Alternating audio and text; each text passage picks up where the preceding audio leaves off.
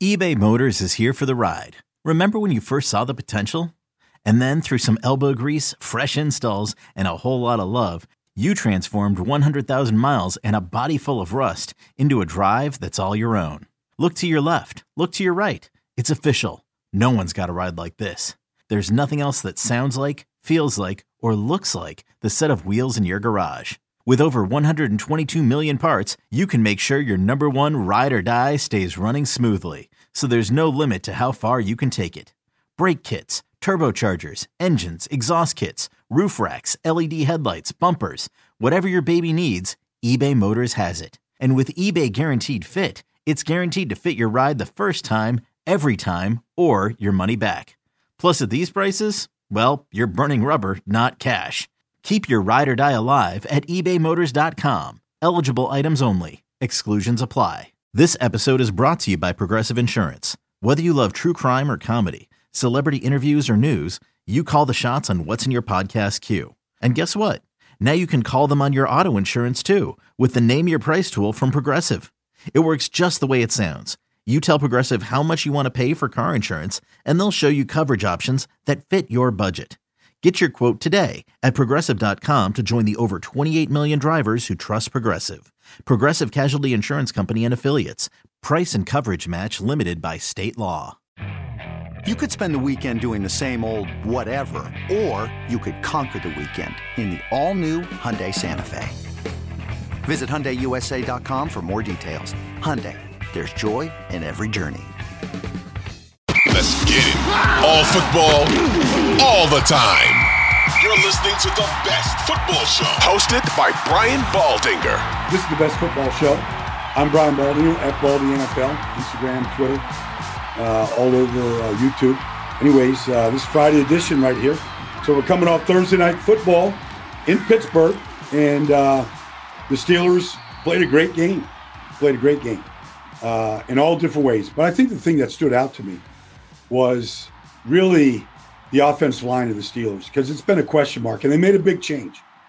They started Broderick Jones, the rookie, the first-round pick out of Georgia. Broderick Jones started at right tackle, and he probably played as well as any offensive line for the Steelers all year. He was outstanding against a good front.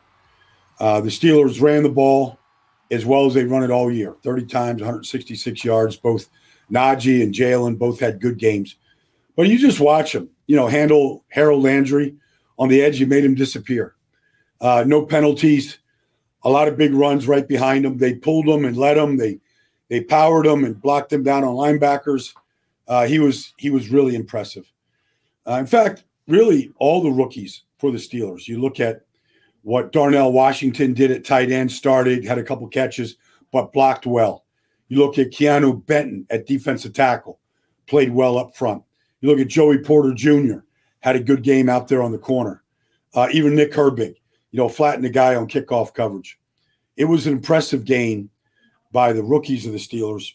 And then, you look at what T.J. Watt and Alex Highsmith continued to do while they got, their leader, Cam Hayward, back. They're led by their defensive line, and they showed up. They sacked Will Levis 4 times. They hit him 11 times. So they affected him. So it was a good day. It was a good day for the Steelers because they get to 5-3. Obviously, everybody saw where Mark Canada, who's been under fire, maybe rightfully so. But, look, he came from upstairs where he was the coordinator upstairs. He came downstairs. The cameras were all over him.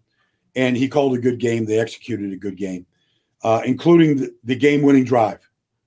Late in the fourth quarter, 11 plays, 94 yards, capped by the touchdown to Deontay Johnson, his first touchdown catch.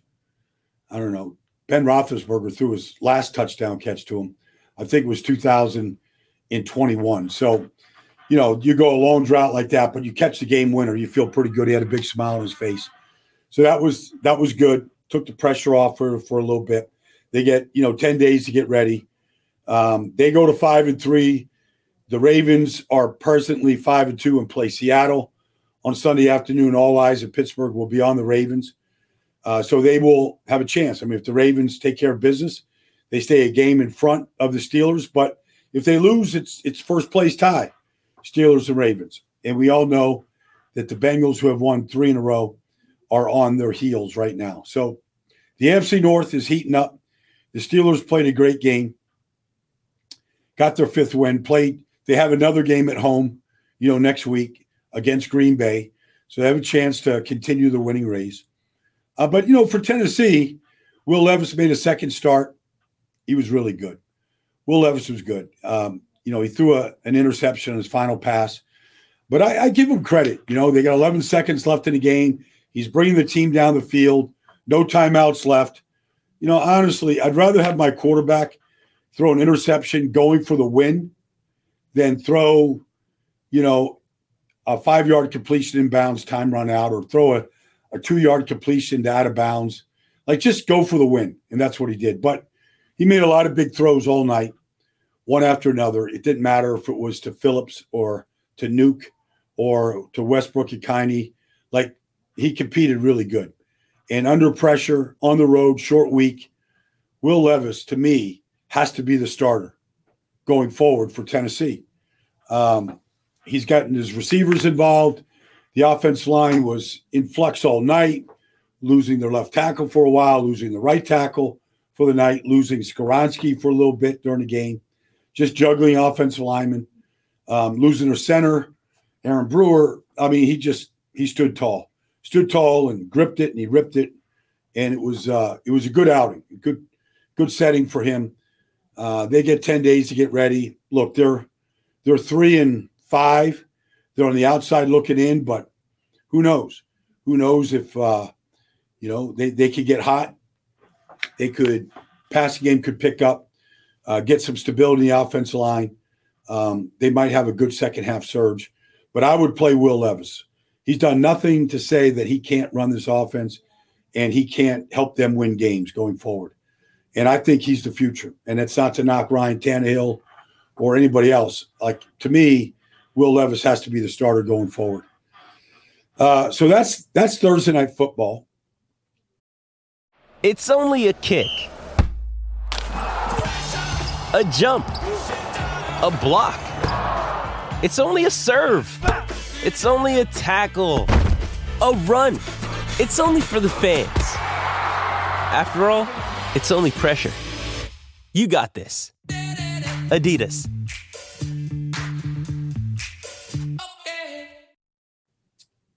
There's a game that kicks off in Frankfurt, Germany on Sunday morning at 9:30 our time, East Coast, between the Dolphins and the Chiefs. I think it's the matchup.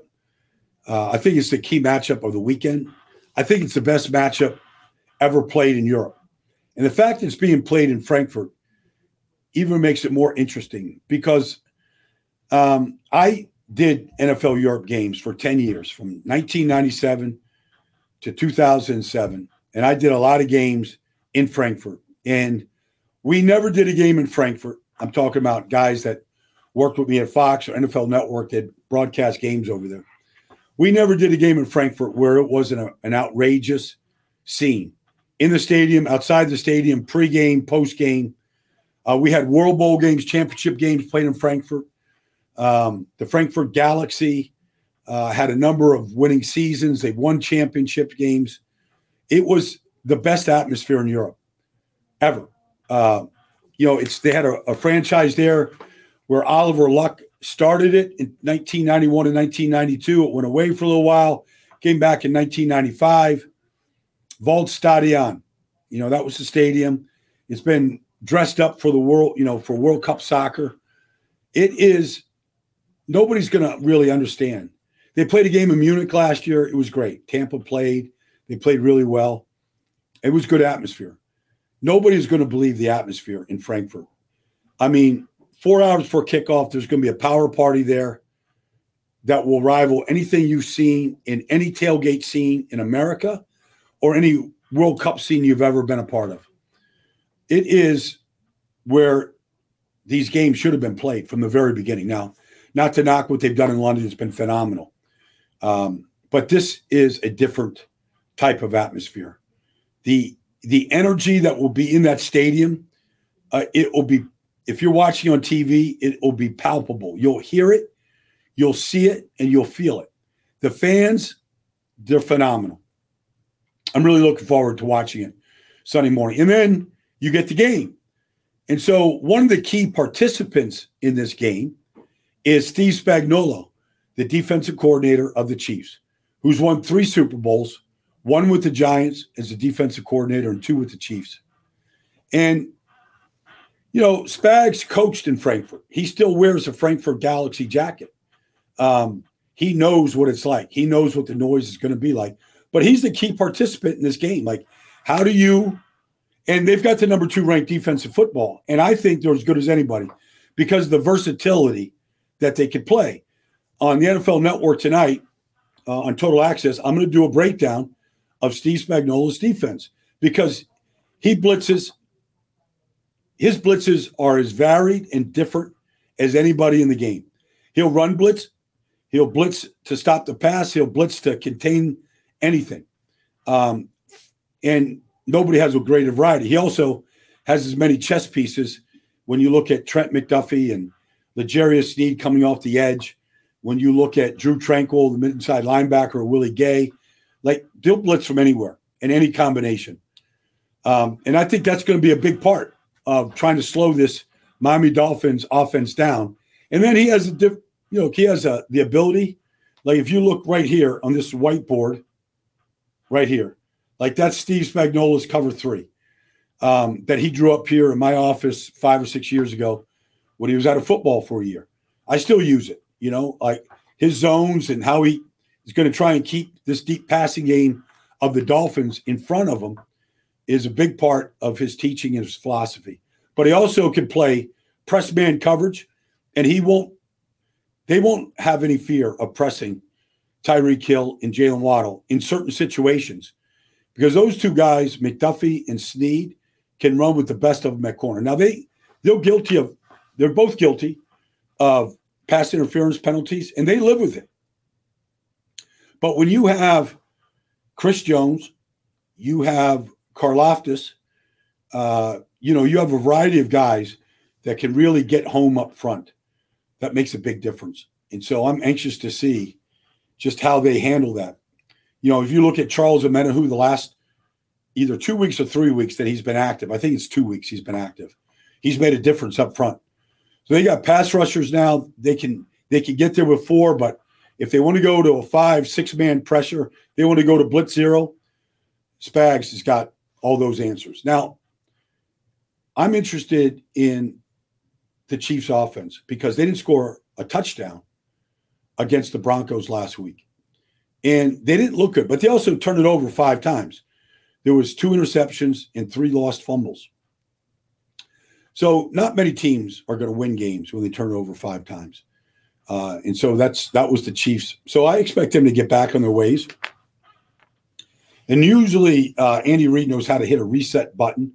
It'll start with, Mahomes getting the ball to Travis Kelce on just basic stick routes, just getting the balls, drive starters, those kind of things.